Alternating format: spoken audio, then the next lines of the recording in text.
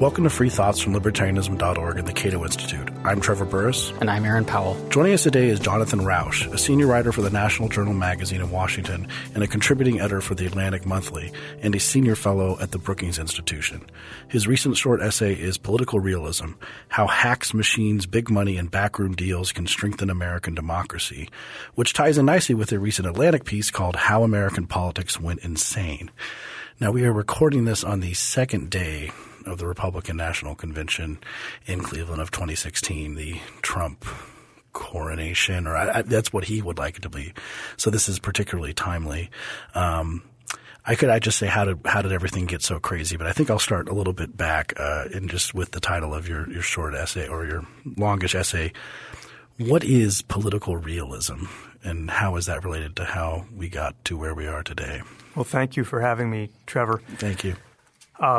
Political realism starts with the idea that governing is really hard and politics is necessary in order to do it.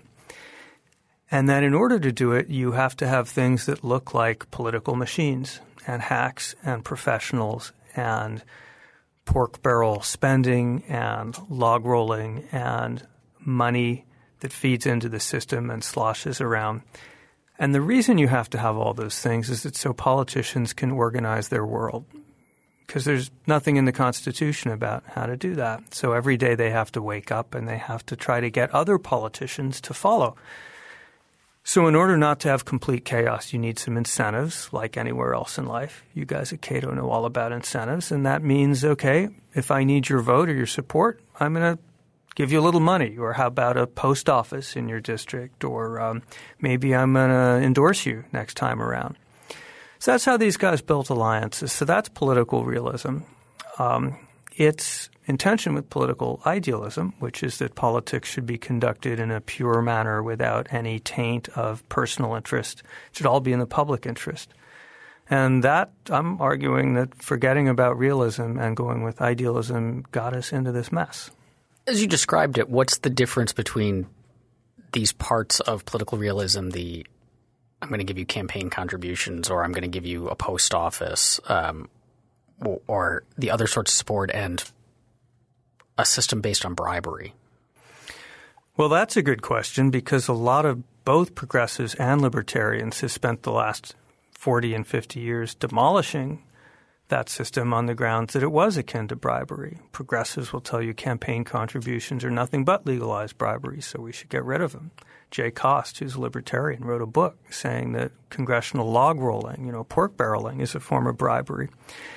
So, like the Supreme Court, I believe there is a very important difference between bribery that enriches oneself personally and, on the other hand, what the great Tammany Hall sage George Washington Plunkett called honest graft. You guys know Plunkett? Oh, yes, Plunkett of Tammany Hall. Yeah, you ought to get him in here on this podcast. Oh, yeah, that'd be great. When did that come out? 1870 So can I say a word about who he was? So back in the 1890s, this Tammany Hall mid-level boss, functionary named George Washington Plunkett used to hold forth on the steps of the courthouse in Manhattan, kind of Tammany headquarters. And a reporter would take down these lectures he would give on how politics needs to work. And one of his lectures, the most famous, was Honest Graft. He had this distinction. Dishonest graft is what people do just to feather their own nests, just to get rich, makes themselves more independent and more wealthy at the expense of the party. Honest graft is graft that loyal partisans do in order to make politics work, to grease the wheels a little bit, to build up loyalty to the party. Without honest graft, he said, the system won't function. It'll fall apart. And it turns out there's a lot of political science that backs this up, right up to the present day. The right amount of corruption in a political system is greater than zero. Well, a lot of reformers came along and said, well, it's all graft. We don't need it. We're going to vote for these guys. They're all going to do the right thing. And then good policy will result. So one by one, we began systematically dismantling all of the systems that we use to make deals, like pork barrel spending and smoke-filled rooms, otherwise known as private negotiations. Campaign money became very heavily regulated, much harder for the parties to use. And I could go on, but maybe the most important was it became very difficult for parties to influence their own nominees, and that's the mess we're in this year.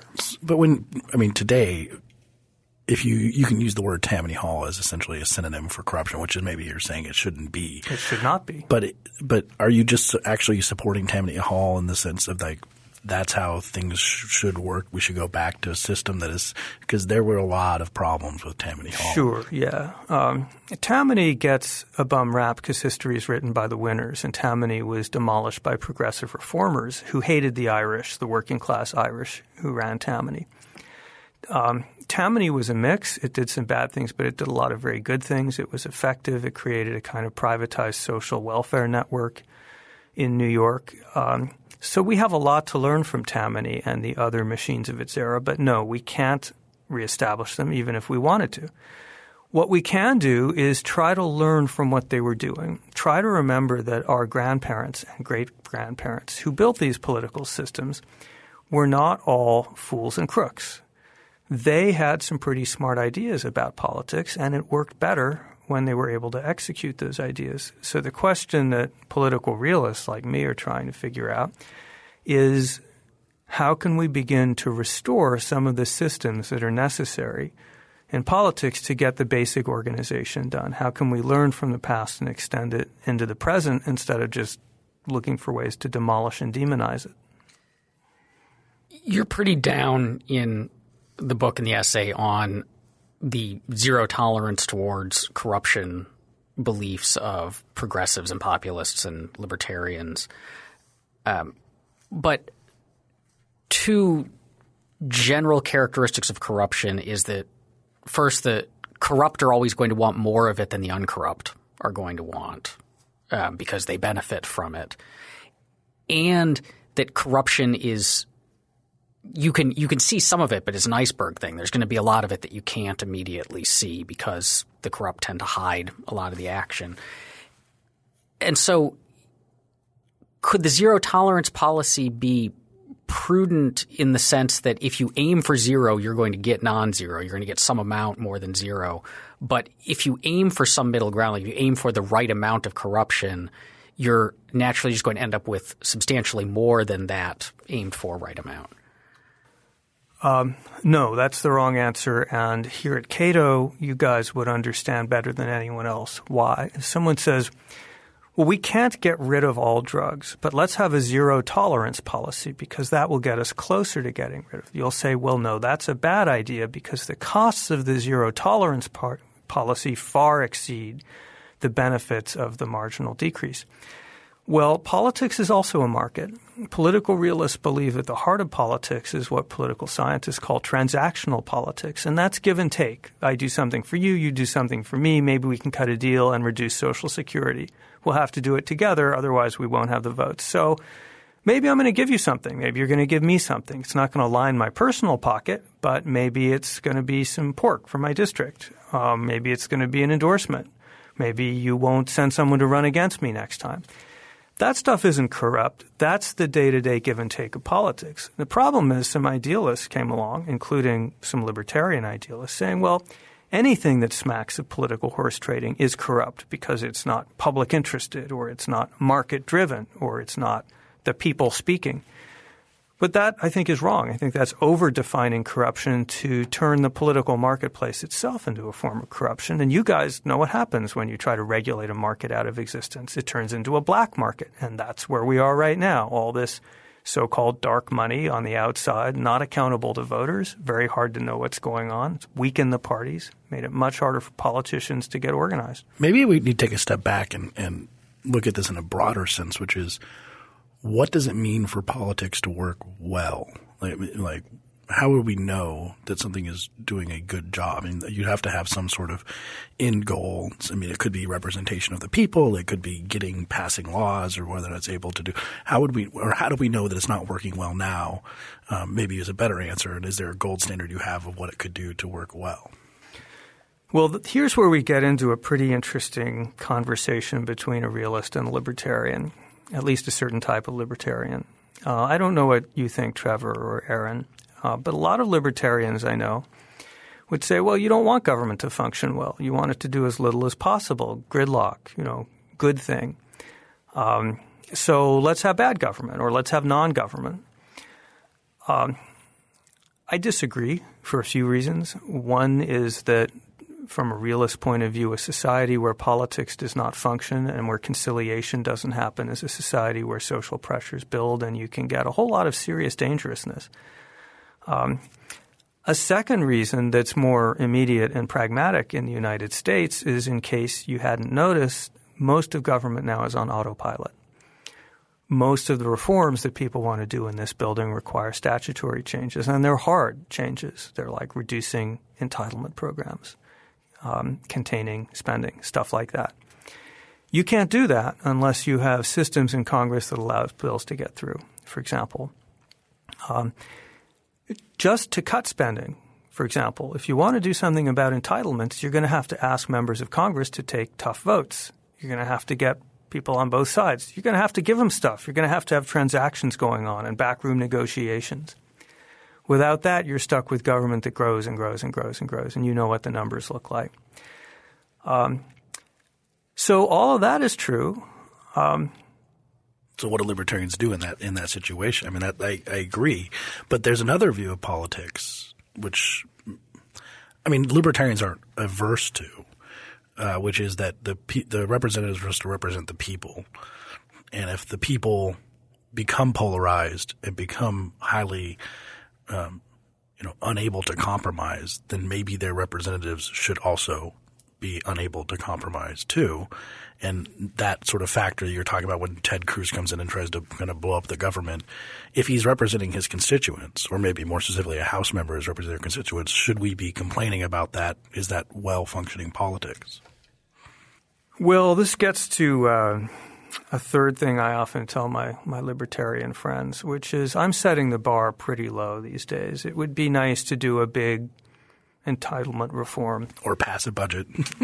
But how about not defaulting on the national debt, which we've come close to doing?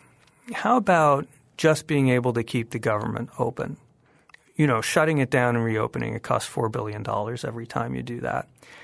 Just the basics of moving appropriations bills through, doing the basic job of what Congress needs to do has been fundamentally weakened. And that stuff matters too. That's the stuff by which we just keep the trains running. So do we need to say that? In a polarized environment, it's harder to do stuff. But more important, when you can get consensus to do something like an immigration reform, for example, or a tax reform, both of which might actually happen, it's important that you be able to organize the votes behind that and not have small groups of fringe activists able to veto that stuff. Problem right now is it's very hard for Paul Ryan to prevent these small veto groups from paralyzing him and his caucus. So what sort of things happened before now? If we can get into the nitty-gritty. So the machines and other things that we can discuss helped make politics more transactional, but you also say it kind of makes it more professional as opposed to having amateur politicians coming in and just throwing bombs for no good reason. How was that done before? Maybe start with – I don't know. So we talked about political realism and this as politicians trading favors, scratching each other's backs, but that could happen in the absence of organizations. Like you have a bunch of people in the room and they make favors and they remember them and pay them back. But what's the difference? What is it specifically the machines historically and like what they would look like today if they were still around before we get into how they changed? And by the way, they're not by any means completely gone. Mitch McConnell, Senate Majority Leader, is a machine politician par excellence and has built a pretty good reelection machine in the Senate, protecting his people, his loyalists, from Tea Party attacks. I think Harry Reid kind of started didn't he start as the Nevada Gaming Commissioner too? So and places like Illinois, where you have a very badly functioning machine, in New Jersey, where you have better functioning machines, except when Chris Christie and his aides get up to bridge hijinks. So machines aren't a thing of the past. In fact, if you leave politicians alone, if you stop regulating them to death, they will naturally form these alliances and networks that we call machines. That's what they do. The problem is that we very frequently stop them from doing that. Okay, so there are two real keys to understanding how these systems work. One is professionalism. You need people who are durably there, who are careerists. I know careerists have a terrible reputation inside this building, but they have an important role because they're around to pay for the consequences of their decisions. So they're watching the brand of the party, for example, or if the policy is going to be a complete failure in the medium to long term, they will pay the price for it. They can't just engage in protest and walk away the way amateurs with day jobs can. So it's very important to have these repeat players in the system, and that's what hacks do, professionals. And then the other concept is that of the political machine.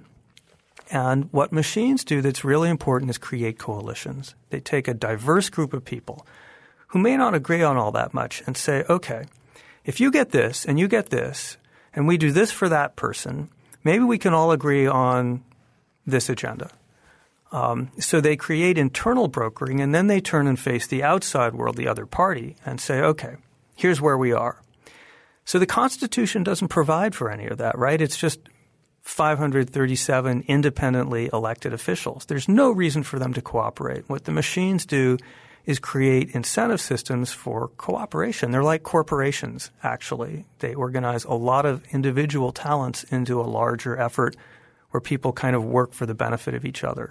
So this seems sort of, if we compare this like a parliamentary system, and what some of my British friends, Matthew Feeney, who occasionally co-hosts here, has talked about how because of the constraints within the parliamentary system in the UK, there's no way a Trump could ever come along and bomb that because you have to pay due. You have this party machine that gets elected and you have to rise up in an organized way. So they have more professional politics. Would you agree that sort of – do machines kind of take a place that we didn't have with the parliamentary system when they were Yeah, fully Trevor, operative? that puts it very, very well. The Constitution is a great document. I'm second to none in my worship of James Madison, but they left something very important out. They created a system that's really good on accountability of politicians to the public. That's elections. They created no mechanisms for accountability of politicians to each other. And you always have to worry in politics about the renegade, the Trump figure or the Sanders figure, the person who owes nothing to anyone, who can't govern if elected because they have no networks, no coattails, no loyalty, and the person who's capable of all kinds of sociopathic political behavior, as we see in Trump.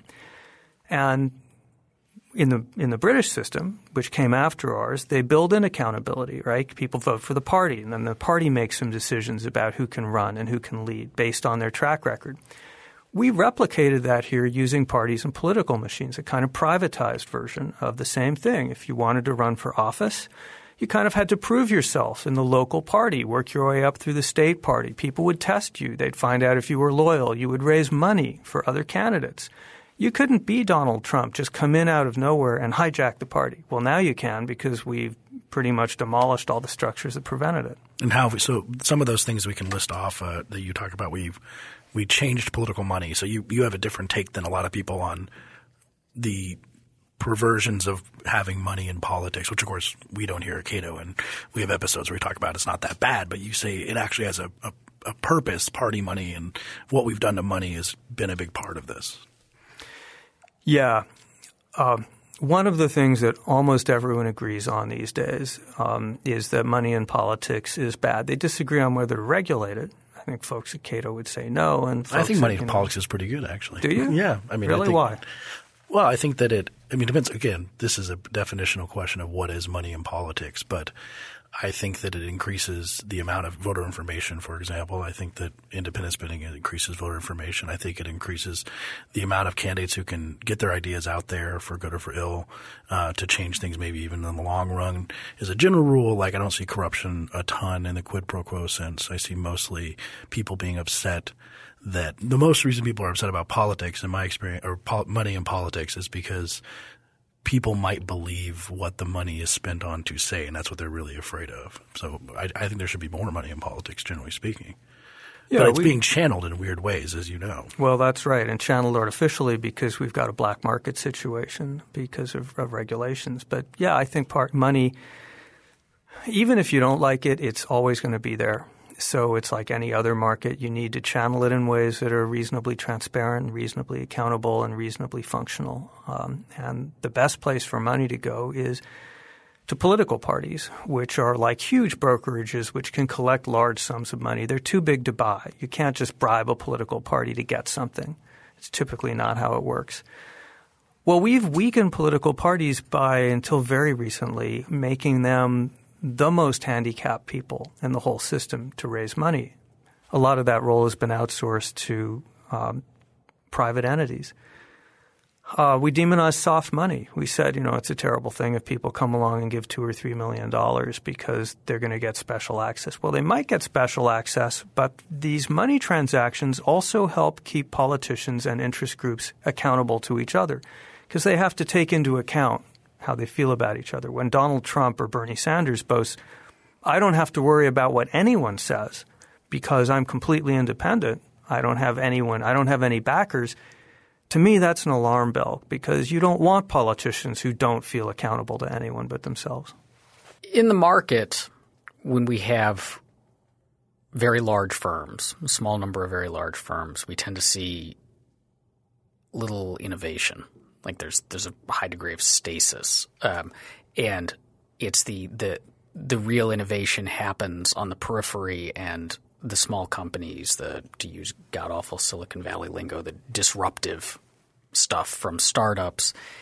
And so does a system where we enable more money to flow to the parties, which is going to flow to the big parties largely, reinforce a similar structure and so push out the ability for new ideas to get a foothold that there may be bad new ideas, unquestionably, but there also may be very good new ideas, and so we end up with just a system of inertia and not really much policy change, whether good or bad.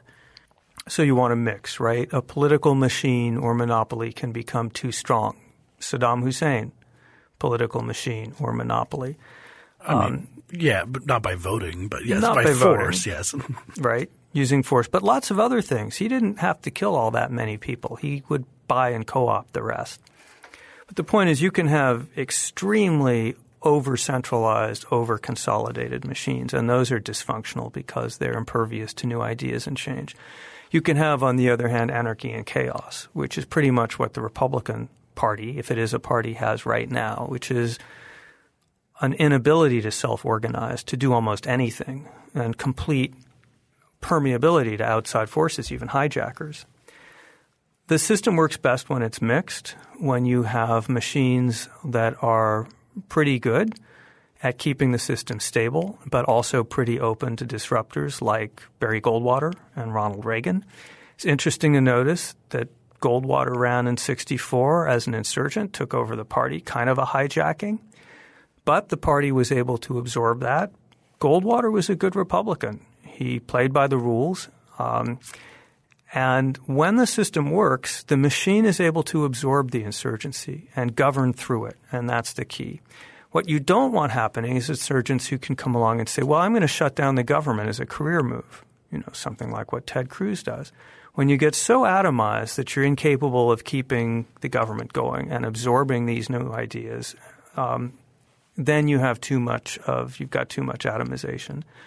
I think American politics has been good for 150 years at striking a pretty decent balance. We had our first big political insurgency, Andrew Jackson, in the 1820s. Absorbed it. That became the Democratic Party. We saw insurgency after insurgency, and we would see the same pattern. They would absorb these new ideas. Reagan was one of them, the supply side movement. So we did that pretty well until we started dismantling. We put a heavy thumb on one side of the scale. We said machines, organizations, professionals, parties, money, pork, smoke-filled rooms, bad. Take it all away.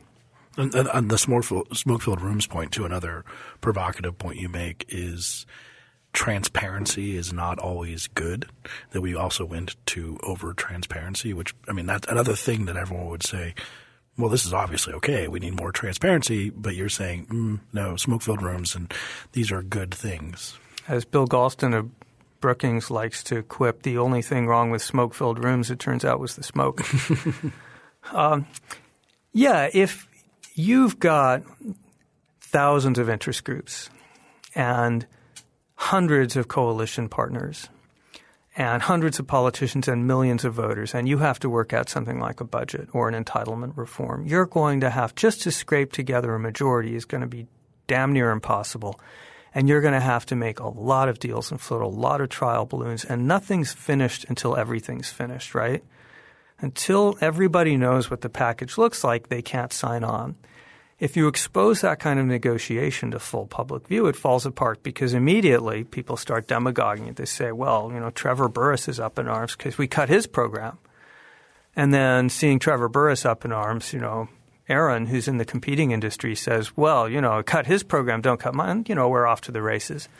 So you've got to give these folks some space to do what they need to do, which is make some deals and then come out and say, here's what we got, and try to sell that to the voters. Now, interestingly, the Constitutional Convention had a secrecy rule that everyone agrees that it would have been impossible otherwise. I mean, there were people complaining at the time, but it would have been impossible, and that's probably true for similar reasons. They had to be able to have an open conversation and trade things back and forth. So I guess it's always been true. And now it's always been true. It always will be true. People accuse me of wanting to go backward, and I think, no, I'm just really reminding people of home truths, some things that will never change about how politics works. Well, here's some things that have changed, though. How much – and I think Aaron's going to have questions along these lines too. How much is this theory of politics – and we can give the libertarian pushback, which you're well aware of, but how much is it – should it change or should it be related to the size of government, for example? I mean, we were talking about transactional theory of politics, and we have a government in Washington, D.C., which is beyond the ability for anyone to pay much attention to. That's very different than the government in 1870. Would anything about this change in terms of how much we can expect the political class to take care of the country and not take care of themselves? I mean, that seems to be the huge concern that you don't really get much into in your essay in your Atlantic piece. The assumption there is that they should not take care of themselves? Well, I mean, again, we're going back to the definition of what transactional politics is and what transactions should not be allowed. But if we throw in the fact that the more things are done in the shadows, and I don't mean the transparency thing, I mean the basic fact that there is a Southwestern Peanuts Grower Association that exists to regulate peanuts that did not exist in 1870.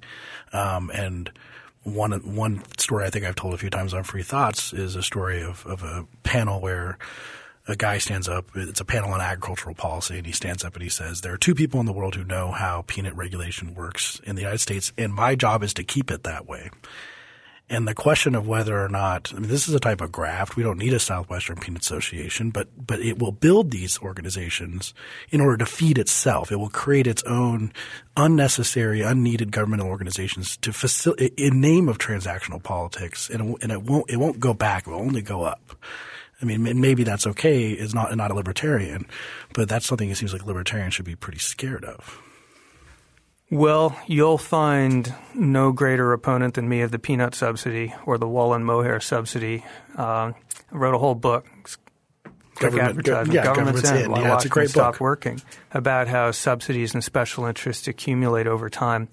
But if you know your Mansur Olson, he's the famous economist who pioneered this. This is a social problem.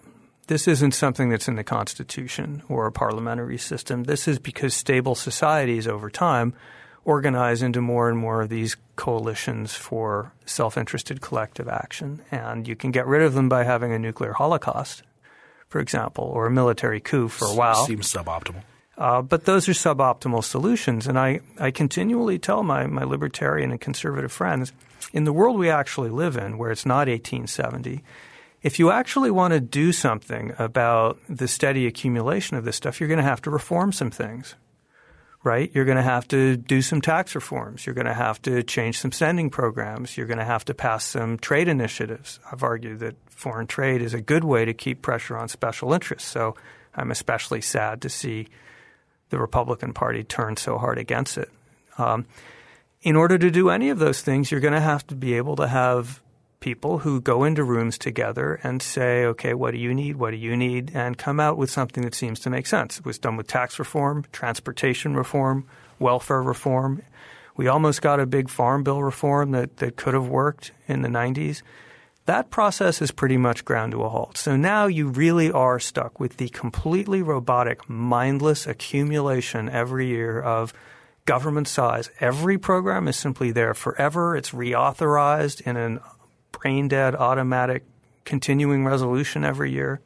I keep telling my libertarian friends, the political process, if you have any hope, it's got to be in Congress and revitalizing the political process. You've got to wade in and fix this and start doing it, because sort of the imaginary alternative in your head of wishing it all away isn't working. So from a communication standpoint and a strategic standpoint, so there's often this argument within – it happens within libertarianism, but it's going to happen within any radical political movement of idealism versus incrementalism. And what should we aim for? And so we have a quite radical view of what the ideal government and state would look like compared to what we've got now. We being libertarians, but again, this would apply to pretty much any group that's outside of the middle of the road is going to have something that looks quite different.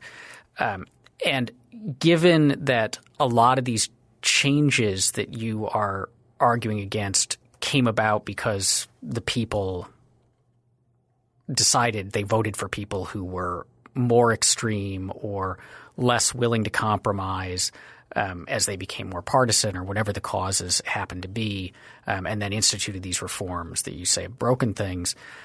Does this mean that not only should we not be idealistic in the sense of we ourselves as individuals pushing for the kind of radical extreme change that's going to result in this bad kind of gridlock, but also that we as policy elites, the people whose job it is to communicate policy ideas and influence the political views of the American electorate, hopefully in a direction more aligned with our preferences, should not communicate that idealism, that we should kind of mask how radical we are and only talk about wanting incremental change so as to keep them from running too far with things and breaking stuff?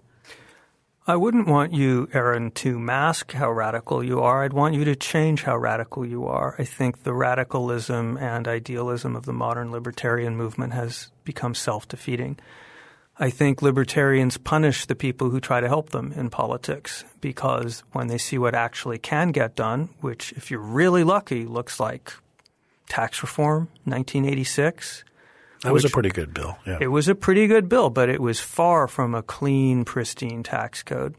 And if the answer to that when a politician comes back and says, look what I was able to do with all this sweat and all this hard work and all this compromising, we got this. And the answer is, well, that sucks. Government is still too big.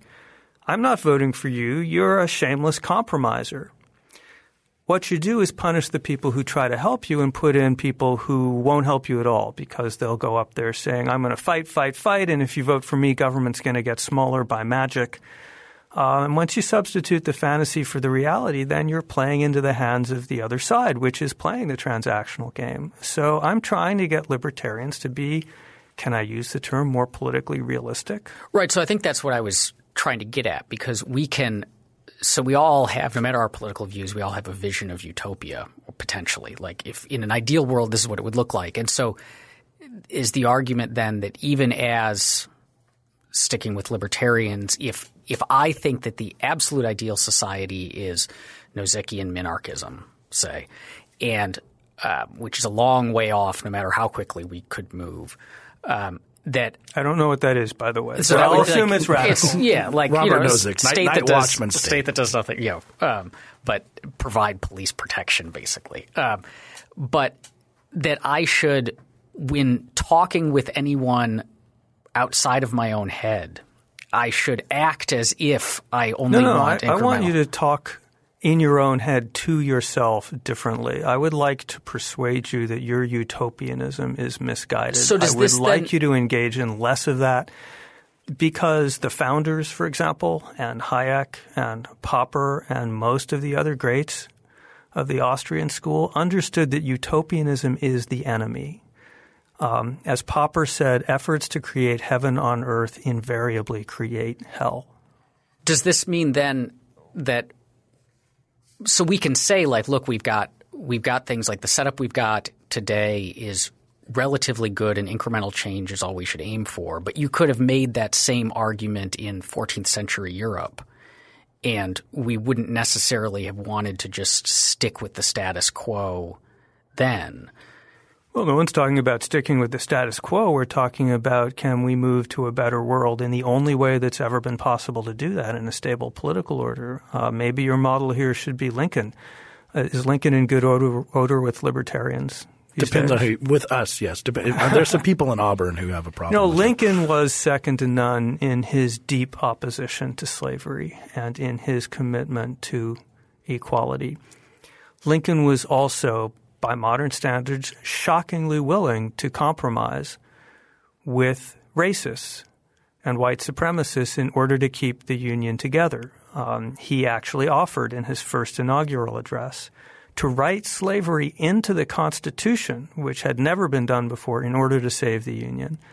Lincoln was trying to figure out how to get to a better world from where we actually are without a disruption which could itself be so dangerous. You could have lost the whole government. One of the things, utopian libertarianism is a luxury born of the fact that we've had a very stable, pretty high-functioning political system for a long time. A realist looks at the world and sees Syria, Libya, Somalia, Sudan, growing chaos here in the Republican Party, and says, governability should never be taken for granted. Well, I want to. So here's a version of libertarian political realism, because one of the difficulties here is understanding the tendency, as my previous question, of that political class, of the people who can use government for graft and therefore subsist without competition. Honest graft. Well, I know the essay and I know the distinction, but I've never been able to bring it up and hold it in my mind, because we could say that the agricultural system is an honest graft system, like the subsidy system is an honest graft system, or giving away is an honest graft system. It's really hard to draw this line. But one thing I do know as a realist is that, and this is relevant to what's happening right now with the Republican Party, the average voter is pretty nationalist. Not libertarian much at all. Pretty a national socialist in the word split, not the Nazi, but in the words like Brian Kaplan. The average voter wants trade protection. He wants protection of industry. They want protection for welfare. They want all these things that libertarians don't want. And we think that there would be a better if these things did not exist, even for them, but they don't know it. And so if we're asked to compromise on something like, hey, let's say it's the New Deal, and we want to compromise on the Agricultural Marketing Agreement Act of 1937, is that kind of transactional politics that libertarians should be compromised on, knowing that it's only going to grow, that it's only going to multiply out and create a worse system and never stop and never be able to be repealed? Should we be making compromises when we know, as realists, that the people will want it and that's what's going to happen? Well, it depends on the compromise, right? I can't tell you whether to favor any particular compromise. You'll have to look at it and see if it's any good. My beef is with people who say, as a lot of libertarians that I know do these days, never compromise, because compromise only encourages the sons of bitches. Well, when you say never compromise, you're dismantling. And when a lot of people start to do that, and when they begin to vote against any member of Congress, whoever compromises, then you're removing the ability of the system to make compromises. The Constitution is a compromising, forcing system. That's what it is. That's really all it does. It says anyone who wants to do anything has got to deal with other people who want other things. There's no other path to power. So if you disable the compromise system, you're disabling the Constitution, which is the only way to get anywhere you want to go. So what I'm telling you is that your no compromise ever alternative, if that's the alternative, isn't an alternative.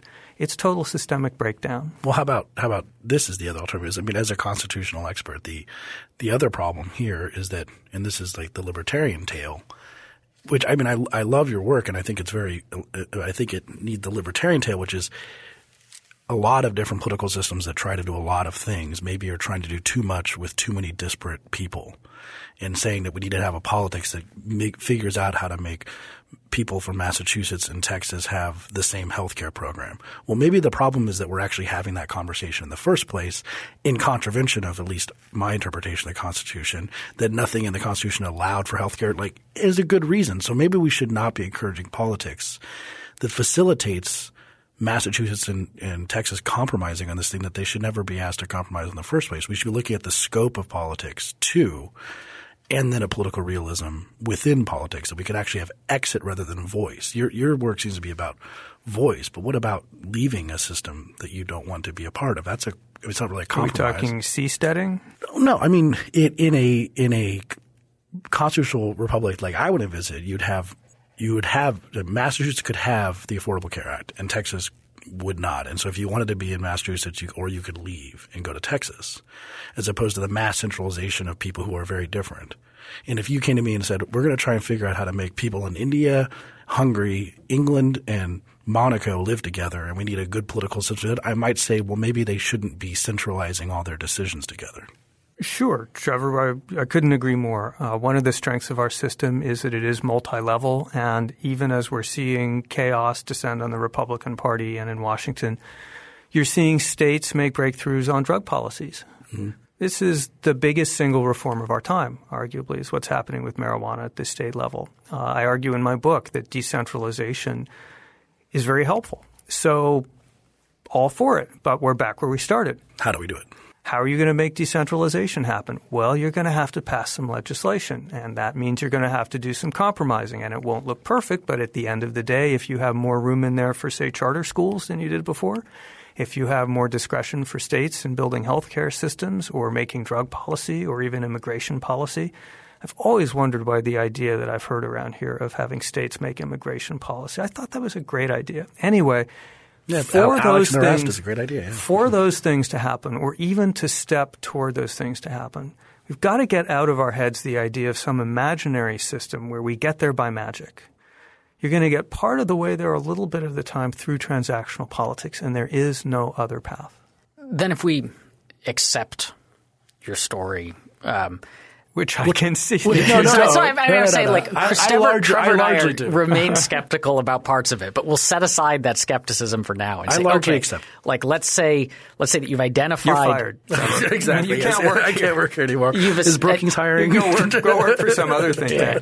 You've identified genuine problems. There's, these need to get addressed. We have to fix them, and we have to fix them from within a political realist perspective. And maybe not default on the national debt. Right. But maybe pass appropriations bills. But I mean, figure out how to get us back to political realism, because the way that you framed it in your arguments and the way we started this conversation was we've taken all these steps to get corruption out of politics, that's been the motive behind these reforms, but we've gone too far. We need to get corruption back into politics. But that's not – I would say we need to stop defining politics as corruption. Sure, but these things that have come to be defined as corruption in the public consciousness, like giving money, huge sums of money, and pork and backroom deals, if you can't run campaign ads saying what we need is more pork, more campaign contributions, and more backroom deals, because that's going to be a non-starter. So how do you go about moving in a realist direction when you've got a public that's so turned off by the very thought of the things you're asking for? What an important question. Can I here insert a self-advertisement? Read your essays. I agree. Yeah, there's the Atlantic article, which has a little bit on this. It's on the newsstands right now. But take a look at this little ebook. It's really a short monograph. It's free. The price is $0. It's on the Brookings website for Kindle or PDF or any other format. It's called Political Realism: How Hacks, Machines, Big Money, and Backroom Deals Can Strengthen American Politics. And one of the things it tries to do is bring together some of the thinkers and some of the reform ideas that are already out there and already getting traction. So I think that there's good news and there's bad news, and you've already touched upon the bad news, but let's start with the good news. The good news is that you don't have to ask how to turn back the clock. You just have to ask, how do you make the grass grow again once you've paved it over? Well, you remove the asphalt and the grass will grow back. And it turns out if we take our foot off the windpipe of the political system with some intelligent deregulation and allowing earmarks back into the system and restoring what was called regular order on Capitol Hill, which people are already trying to do, and by allowing party officials more say in the nominating process, which is important for all kinds of reasons, the lungs will reinflate, actually, if you take your foot off the windpipe. People say, the system is rigged. Well, it is rigged. It's rigged against insiders and professionals and parties. It's heavily rigged against them. And all you need to do is de-rig it, and those people will begin doing more of their job. It's not a magic bullet solution. But it goes a long way. In some ways, it's like deregulating anything else that's been regulated in a bad way. So that's the good news. The mechanical stuff isn't all that hard. The mental stuff, the attitudinal stuff, that is hard because people at places around Washington, at think tanks that we know and love, right and left, have spent the last 50 years persuading the public that transactional politics, compromise and give and take are corrupt. That attitude needs to be changed. So I'm trying to change it by writing about it. I was a gay marriage advocate 20 years ago when that seemed completely crazy. Surprisingly, I'm getting a lot of positive reaction to this article. A lot of people kind of intuitively understand that politics is supposed to be about trading and making deals, and they're not really against that. So there's an open door to push on here. And finally, Trump has scared the heck out of a lot of people. They're looking at the meltdown in the Republican Party and the rise of a demagogue and the near rise of a demagogue on the other side and saying, wow, this is not what we had in mind. Thanks for listening. If you enjoy Free Thoughts, please take a moment to rate us on iTunes. Free Thoughts is produced by Mark McDaniel and Evan Banks. To learn more about libertarianism, visit us on the web at www.libertarianism.org.